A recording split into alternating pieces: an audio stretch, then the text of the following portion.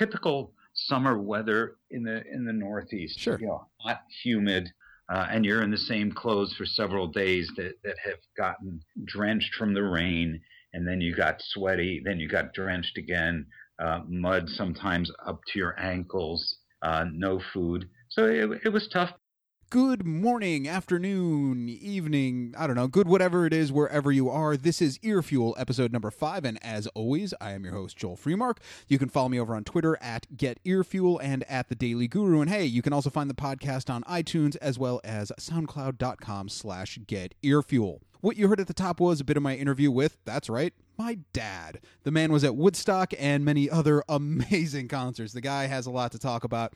We will get to that conversation a bit later on. First up, though, a number of new albums came out in the last week or so, and I want to focus on 2 of them. The first record I want to talk about today was a very pleasant surprise, and it's the brand new album from Talib Kweli. This one dropped out of nowhere a few days ago, and he posted it in a pay-what-you-want style format, which really makes the album title of Fuck the Money perfectly fitting. Before we get to the actual music, though, I have some serious gripes with the downloadable MP3s that you get upon purchase of this album, regardless of how much you pay for it. Look, it's 2015. Anyone releasing digitally should know how to do ID3 tagging correctly. The fact that the album title, the artist name, and a few other fields were pure chaos, it's just amateurish, and he is way better than that. Take 30 seconds and get it right next time. That out of the way, I cannot thank Talib enough for leaving auto-tune off of this album. It's not that he's been prone to using it or anything, but over the last few years, we've seen everybody and their mothers rhyming with aggravating levels of voice modulation. I mean, we were just talking about it the other week when we were talking about the new Dr. Dre record. It's nice to hear someone sticking to their guns and understanding that you don't need to give in to that trend to make good music and sell records. You just don't. The rhymes on this record are, to put it mildly, outrageously good. From lines like, when you chase what you want, you run past what you need, to his brutal assault of the current internet trending hip-hop culture, taking on police brutality. Every single song brings a new thought process, but there's that same fantastic level of intensity on every track. Also, these tracks really prove that you don't need to be loud to be powerful. Both in hip-hop and in heavy metal, people think that you need to turn everything up or scream to have impact. I mean, you can't ignore these rhymes, and yet each word is really clear, concise, and hits the mark on target. A lot of people can learn a lot from that idea. There's so much old school cool on this, and tracks like The Venetian represent it better than any other.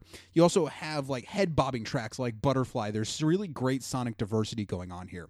However, I will say it's not all hits and good times. There are a number of misses, as the title track to me was a mess sonically, and it also has that annoyingly unnecessary outro. I don't know why it was put on there, but it's just a horrible choice. The song Echoes is subpar comparatively to the rest of the album, and the song Fall Back has solid verses, but it really falls short musically. There's a core of like 3 or 4 songs in a row that you're just like, these just aren't as good as the rest here. For me, though, it's the track Money Good that absolutely steals the show, and on a record full of exceptional performances, this one for me really left the others in the dust.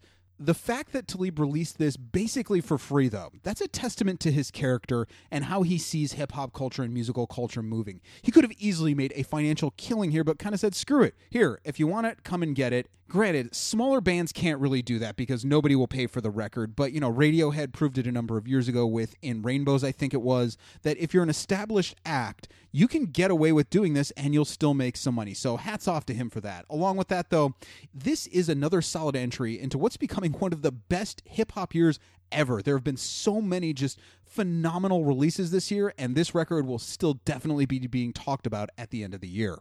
The other album I want to look at is called Emotion, and it's the new one from, that's right, Carly Rae Jepsen. Yes, we are going to review pop records here as well. If you're one of those people who like to write off all of pop music, everything pop music, my apologies for being on your lawn. I'm not going anywhere. Anyway, one of the main reasons Call Me Maybe was such a can't get away from it hit was because Carly can sing really well. She just, you don't have to work her voice too much with pitch correction and stuff. And her producers managed to walk that line between bubblegum sweetness and a really solid hook.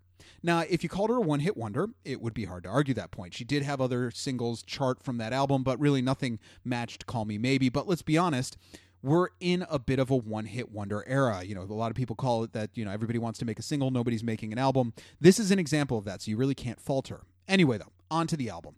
And what we have here is a rather laid back, not so in your face pop record. It flows pretty well. And I enjoyed the fact that it wasn't really aggressive and in your face, because a lot of pop musicians have been doing that lately. Ariana Grande's new record was like that. Yes, I listened to it. And a number of other things. I just like that this was a little bit more relaxed.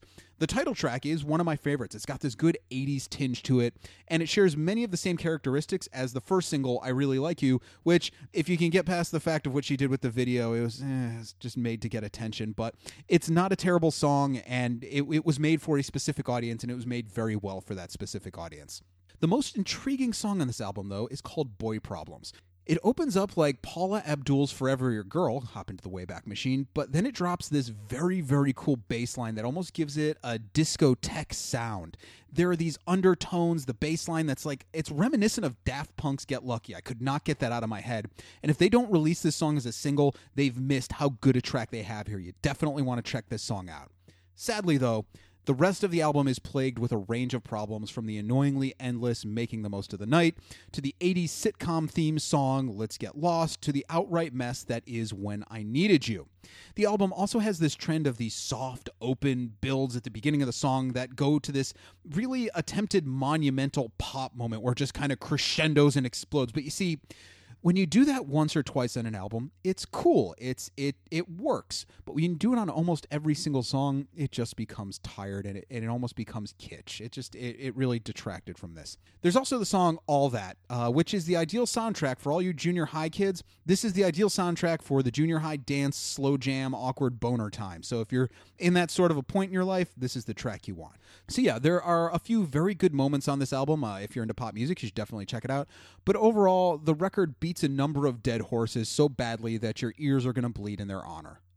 So with that all out of the way, my life, to get personal for a minute, has been filled with amazing music since day one. I've been very fortunate. Everything from classical to jazz to rock to edgier sounds to really, some oddball stuff too. Over the years, I got more into punk rock and hip-hop and everything else, but one of the main people in encouraging me to dig deeper into music was my dad. Before I was 10, he had taken me to see bands like the Grateful Dead, P-Funk, the Rolling Stones, Paul Simon, Santana, the Beach Boys, tons of times going to the orchestra, countless others, as he himself saw, in his day, some of the greatest concerts ever. He spent his formative years in New York City, and I've gotten many, many awesome stories over the years. Now, the other week, it was the anniversary of Woodstock, the only real Woodstock. Woodstock 99 does not count, nor does Woodstock 94. We're talking about Woodstock, August 1969. And I wanted to talk about his firsthand experiences with him because there were a lot of questions I'd never asked, and the guy has some really cool stories because he planned on going to Woodstock. He had tickets to go to Woodstock, and we talked about that. Now, seeing as he's all the way out in Cleveland and I'm here in New York City, we linked up via Skype. Now, I only qualify that because there's a bit of digital noise here and there. We all know the pleasures of long Skype calls and what can happen there, so my apologies for that. So grab your matches and flip-flops. It's time to talk about one of the greatest concerts ever with none other than my dad. I noticed, actually, because I was going to kind of go with an, thing like, hey, 46 years ago, by the way, it was 46 years. 46 years, yeah, 46 years ago, you were listening to whatever, but I noticed that nobody played, it looks like, from 2 a.m. until 12:15. In case you're wondering, Joan Baez went off stage at 2 a.m. because I'm sure everybody was asleep. And then the band Quill went on at 12:15. I don't know. I'm sure you don't. They didn't have the set list posted. Right, that and 46 years doesn't make my memory any better because obviously, as a teenager, that makes me in the mid 60s, which I am. Even though the concert was in the late 60s, now I'm in my mid 60s. Sure. Yeah. When did you were you on time for the show? Did you make it for Richie Havens' opener? I did, because the Richie Havens opener was delayed because of the logistical problems of trying to funnel in several 100,000 people into a couple of fence openings. So they did, and as I recall, although I had my tickets, they weren't taking tickets. I don't believe they were checking you for anything, alcohol, anything. They were just trying to figure out how to handle the crowd. which I'm not sure when they first realized how many people this would be if they were getting information from the state police, because certainly there were traffic problems. But I got in Friday afternoon. I managed to get a good parking space, and when I walked into the venue, I was overwhelmed by the size of the facility. It was a natural ravine, a natural bowl, and it was huge. And I remember also how big the stage seemed, and the speakers seemed tremendous. But then when I started walking to a place where we could sit down, because I was with another woman, and if you picture the stage as home plate on a baseball field, I was kind of in right center field. So a reasonable view, but I certainly couldn't pick out any details because I didn't want to be where the crowd was shoulder to shoulder. Sure. So then you, by the time you got there, the craziness in a way had already started, as in the number of people who were already there. Yes, but by the time I got to Woodstock, we weren't probably yet 500,000 strong. But there were just watching the people come in. I think because of the vantage point of this theater type thing, where you could see down, because the people were coming in at the stage level, so you could just watch it all happen. So they were kind of filling from home plate and going out into the outfield as far as they could. Yeah, you could sit wherever you wanted. There was, sure. Once you got in, there was nobody to guide you. Sure. You just found a place, put your sleeping bag down, and I think the overwhelming majority of the people were surprised or shocked by the number of people, because I would say back then, listening to rock music, having long hair, was somewhat non-mainstream. There's no doubt. And so when you see that many people who seem to have a similar interest, it mainstreams you. You feel more comfortable. Sure. You don't feel like somebody is looking at you. Right. All the freaks are in one place. Yes. And it was very disorderly, but very peaceful. Uh-huh. And if you look at any pictures, there is absolutely no commercialism. Mm-hmm. Even the printed T-shirt hadn't been invented yet. So if you look by today's standards, it would appear that people were going to some kind of informal corporate event, other than the fact they had long, scraggly hair. Many of the people, there was no commercialism. There was nothing you could buy. There was no banner that said, sponsored by Bank of America or Pepsi or whoever. They missed the opportunity because they too did not realize that there were many people who were into this. I would imagine there were very few FM stations throughout the country that played rock music, and I was just going to a concert. I had heard about this concert at the end of my freshman year at C.W. Post College, and I wrote away for tickets because Ticketmaster hadn't been invented yet, and the internet wasn't even a thought. People survived without the internet? Yes. How did they do that? I don't know, because we didn't bring cell phones either. Sure.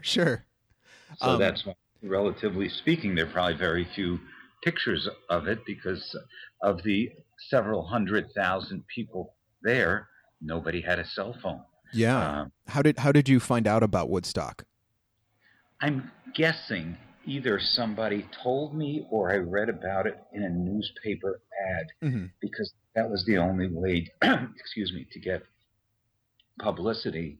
So I wrote away for tickets, which means you put a check in an envelope, you send it to an address, and then sometime a week or two later in the mail, tickets arrive.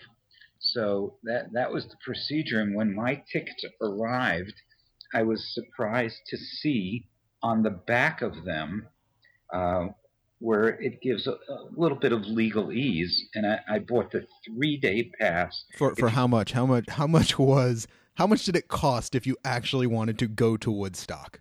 Well, if you were going to that concert where you would see the Who, Sly and the Family Stone, Jimi Hendrix, Arlo Guthrie, Joan Baez, the Grateful Dead, Janis Joplin. One or two big names, just a couple of them. Airplane, and a few that I'm sure I've left out. You could buy a daily ticket, and each daily ticket cost X amount. But when you bought the 3 together, you got a discount. Sure.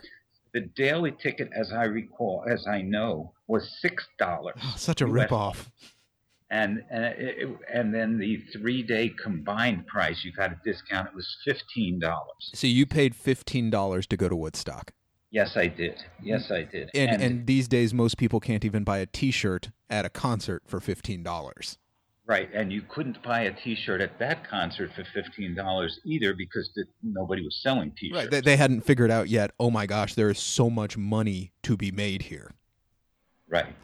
That was the last time I think that you could go to a non-commercial, large venue concert without, again, non-commercial. Sure. So I get my tickets in the mail, and of which, by the way, I was lucky enough I still have them. I got them framed in a picture frame, so that's why I have them along with the program.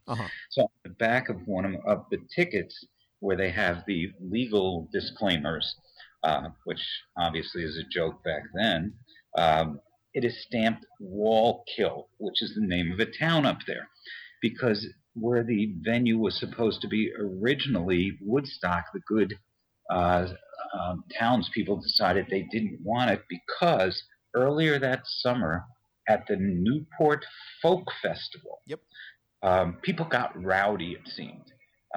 There were some incidents, nothing by today's standards of major proportions. People got rowdy, and it was starting to attract younger people. So the good folks at Woodstock said, not here, and yet they had all of these items printed. They were all set to go. And so then they found that Wallkill, New York, which was close to Woodstock, relatively speaking, they said, okay, let's build it there. And so they found a facility, and they were doing their thing. And then I'm guessing about 2 weeks before the show, somewhere around August 1st, the city fathers, as they were known back then, at Wallkill said, hell no, don't come here. We're not going to do it. They canceled. So they were looking for a place to hold it. And from what I have learned, it was a very difficult summer if you were in the dairy cow business. Okay. So this man who had by its standards of the time, a large dairy farm, found out that he could make some money to recoup his losses because of the tough summer in the milking business by renting out his farm. So less than 2 weeks before, they moved the venue again, and I'm not sure how I found out that it was there. That's what I was wondering, because they can't exactly tweet it out or anything or email you.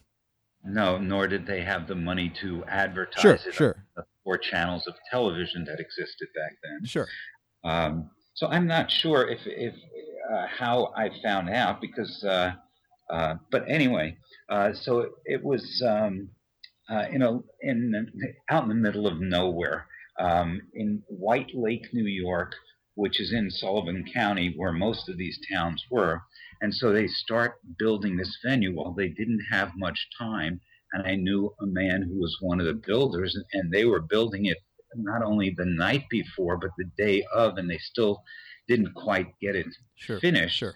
And so it just happened there on Max Yasgur's farm.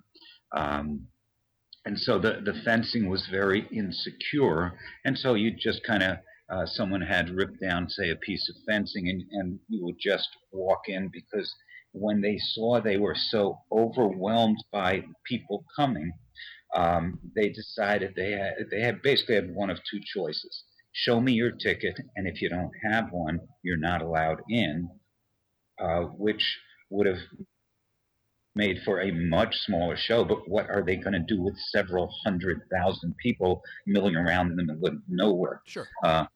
So they made what I thought was a great decision. They just, if you came, you entered. You were allowed in, so the place really started filling up. But unbeknownst to me, the traffic jams coming in, because people from all over the country found out about this somehow, the traffic jams coming in were over 20 miles long. So there are many people who've never made it to the venue. Sure, they had a festival. And the one of the reasons many people knew about this is they may have followed a particular band like Crosby, Stills and Nash, or 10 Years After, or whomever, and maybe they found out from following that band that they were going to be at Woodstock. And so word just somehow got around. And so when you were driving up, was there already a traffic jam on the way? Or, you said you actually managed a parking spot. What was kind of the scene when you were driving up and actually getting up to the farm? I got up there early. I had worked that summer, and I gave my employer plenty of notice that the day or 2 days before I was leaving the job, and I was going to go back to school, but I was going to take 2 weeks vacation, of which the first part was going to Woodstock. Sure. My parents also knew I was going, and they were okay with it, but they didn't realize what was going on until probably the next day when they saw the newspaper, because that's how people got their news. And there was a picture and a story in the New York Times. But so I drove up there, and traffic kept increasing, and it was from, shall we say, a very main modern road known as 17K. 17K. Yeah, it was called the Quick Way. I was on it the other week. A 4-lane divided highway, 2 lanes in each direction, with a huge median in the center.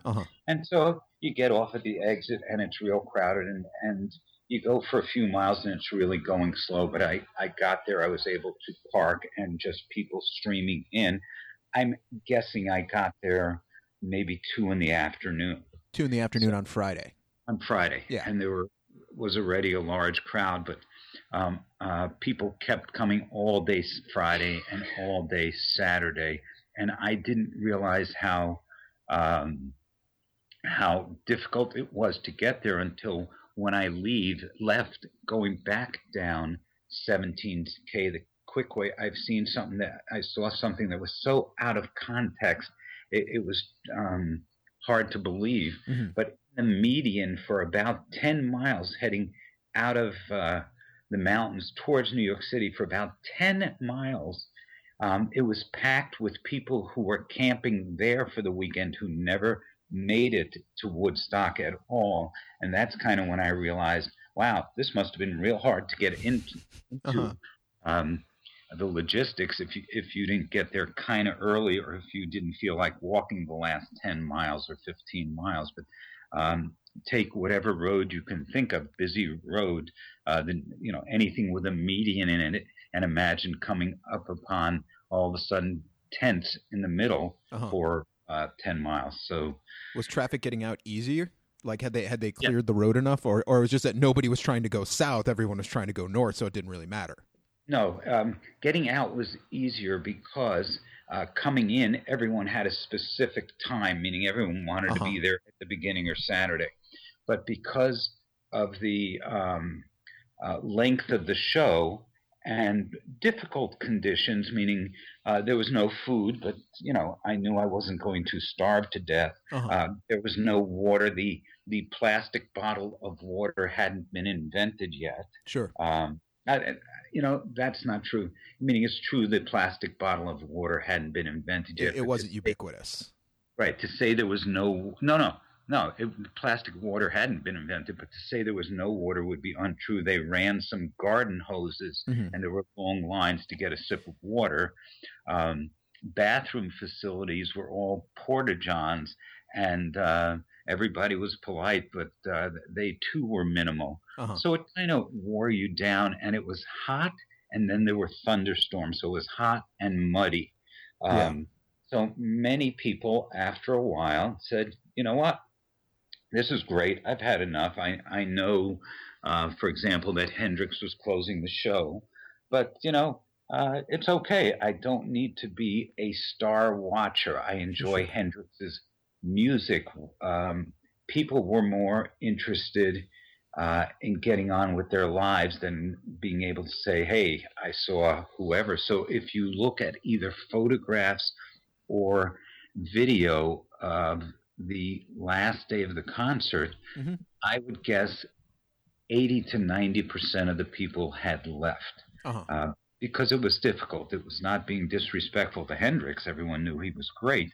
But you're just tired. Right. And after, it looks like from what I've read, that at about 3:30 in the morning on that morning after Joe Cocker played, that huge thunderstorm came through and lasted about 4 hours. It was difficult because there was thunder, lightning, typical summer weather in the Northeast. Sure. Hot, humid, and you're in the same clothes for several days that have gotten drenched from the rain, and then you got sweaty, then you got drenched again, mud sometimes up to your ankles, no food. So it was tough, but there was a natural vibe. There was such a positive attitude. Everybody was helping everybody who needed help. So, for example, if you got to the bathroom lines and you really had to go, you just said, hey, I really got to go. And you got to the front of the line. Nobody hassled you. Nobody gave you dirty looks. If you really needed water, you got to the front of the line. And if not, you waited and had a few sips of water and passed it on. I have no idea what the people who were running the show were thinking, other than let's try and keep everybody as happy and as comfortable as possible. And with the lineup they had, that was pretty easy to do. Keep people happy with great music. So, obviously you're there a few days. We'll get to the actual lineup in a bit. One would assume you needed to sleep now and again as well. Yes. They also, because of the size of the crowd, they decided to run the music continuously. And unlike today, when, say, a performer might play a 90-minute set and you can set your watch by it, that didn't exist then either. So they played for a while, and it also created this effect among the performers. First of all, I don't think any of them had played in front of a crowd like this before. I don't know if anybody had ever played in a crowd that big before.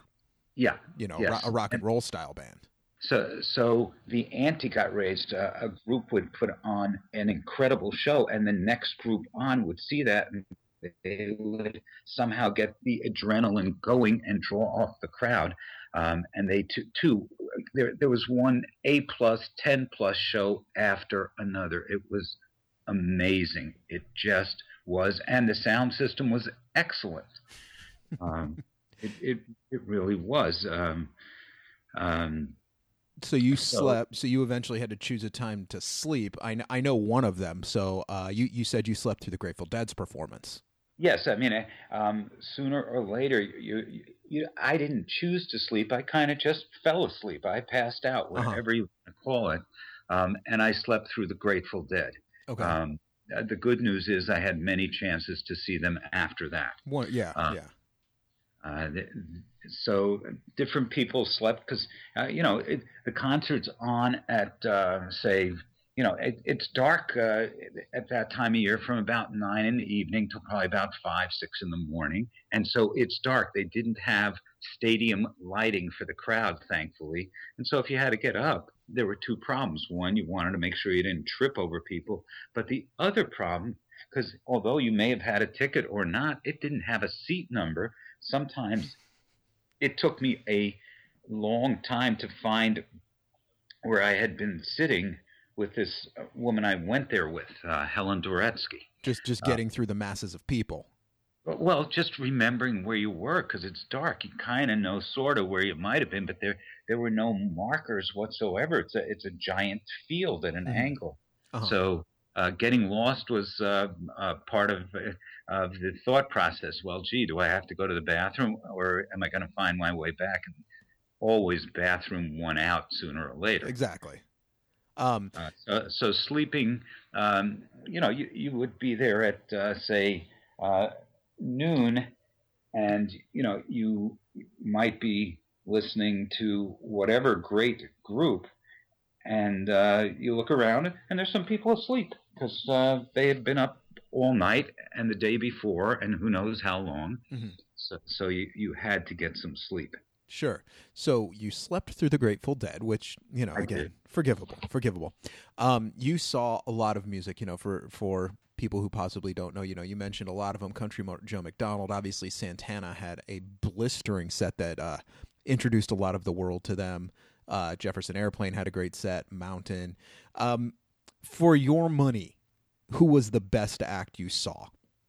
It at this buffet of gourmet music, it was very hard to choose. But on the other hand, for me, as just a personal opinion, it was easy to choose. By far, Sly and the Family Stone. Uh-huh. They just rocked. They played continuously. They had not the entire, but it seemed like the entire crowd up on their feet, clapping their hands, dancing, singing with them. Just amazing set, an amazing set. Mm-hmm.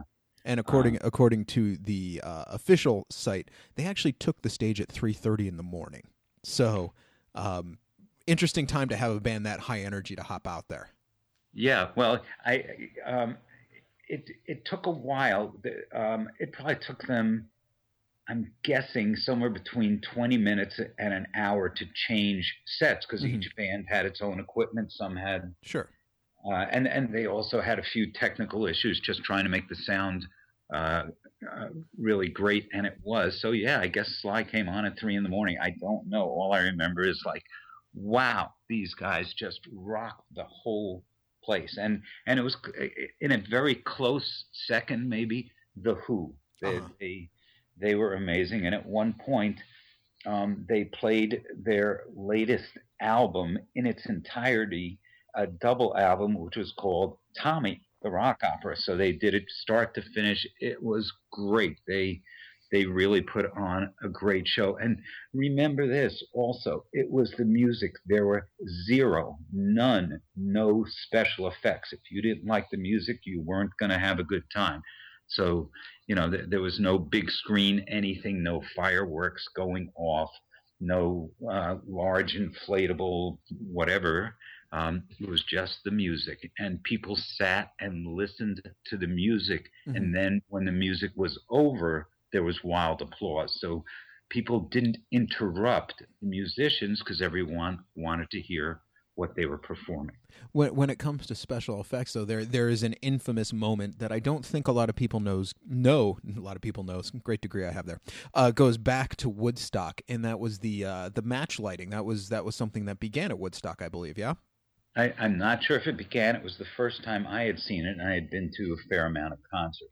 So a group, and I do not remember which, I think it may have been Country Joe, or it may have been Country Joe and the Fish, but I could be wrong. I think it was Melanie, actually, if my memory, and I'm totally guessing, if my memory serves me right. Anyway, back then, the cigarette lighter was not real popular, was not ubiquitous. However, due to various reasons, most of which had nothing to do with smoking cigarettes, matches were the way to go, paper match books. So I believe it was late evening. It wasn't quite dark, but it may have been. A performer, Melanie, gets on stage and says, I'd like everyone to take out a match and light it. And when several 100,000 people light a match, it's like this dome of glow, this beautiful glow. It was just gorgeous. And by the way, I was probably in the small minority there. The only high I got was on the music and maybe a contact high. Uh-huh. So I've got very clear memory of this. And so you lit a match, and everybody else did, not everyone. And it just was this fantastic special effect, but it was a real special effect. So it was the first time I had ever seen that, and it was just a very calming, also peaceful event. Because the as an aside, the concert was set up that the first day or first evening, Friday, would be all folk music, because folk music was extremely popular. Mm-hmm. And so they had people like Arlo Guthrie, Joan Baez, and I believe Richie Havens opened the show. Yes, he did. And he just set a very high standard. And then the second and third day was rock and roll, and it certainly rocked. Yeah. There's no doubt. Also, in terms of great acts, and many of these acts I hadn't heard of. So this group comes on and just was certainly, in my mind, one of the top 5 acts, if not one of the top 3 acts. I had not seen them or heard of them. And yet, right afterwards, I made sure I did. And that was Santana. Uh-huh. I guess they were popular on the West Coast, but they were a live band. And by that, I mean they were great, but nobody wanted to produce a record for them, because there were very few record companies, record labels. The small label might have been regional, but Santana's first album, I believe, came out 4 months or so after Woodstock. Yeah. And they put on a show that was amazing, just amazing. And it was a different kind of music within this large lineup. They were the only, shall we call it, Latin rhythm rock group. Yeah. I'd say there were 500,000 jaws on the ground, just jaw-dropping group. They were great. These were, again, so many of the musicians were teenagers also. So they were just super, and they went on to great fame. And I saw them in very small venues. I saw them at the Fillmore East, which probably held, I'm guessing, 1,000 people. And they put on a great show there as well. Excellent. So, with what you're describing, especially with the crowd, even when things got to kind of their largest numbers wise, what was the vibe? You described everybody kind of like, oh, you really need to take a leak. Sure, go to the front of the line. The people who were actually sitting in the bowl, if you will, what was the vibe like throughout? Did it change as things got bigger? It got bigger so quickly. I think at daybreak on Saturday morning, and I believe it was Jefferson Airplane who played at daybreak Saturday morning, which must have been unusual for some of these musicians. I mean, it's dawn most of the time. These musicians didn't know there were 2 7 o'clocks. Sure, right.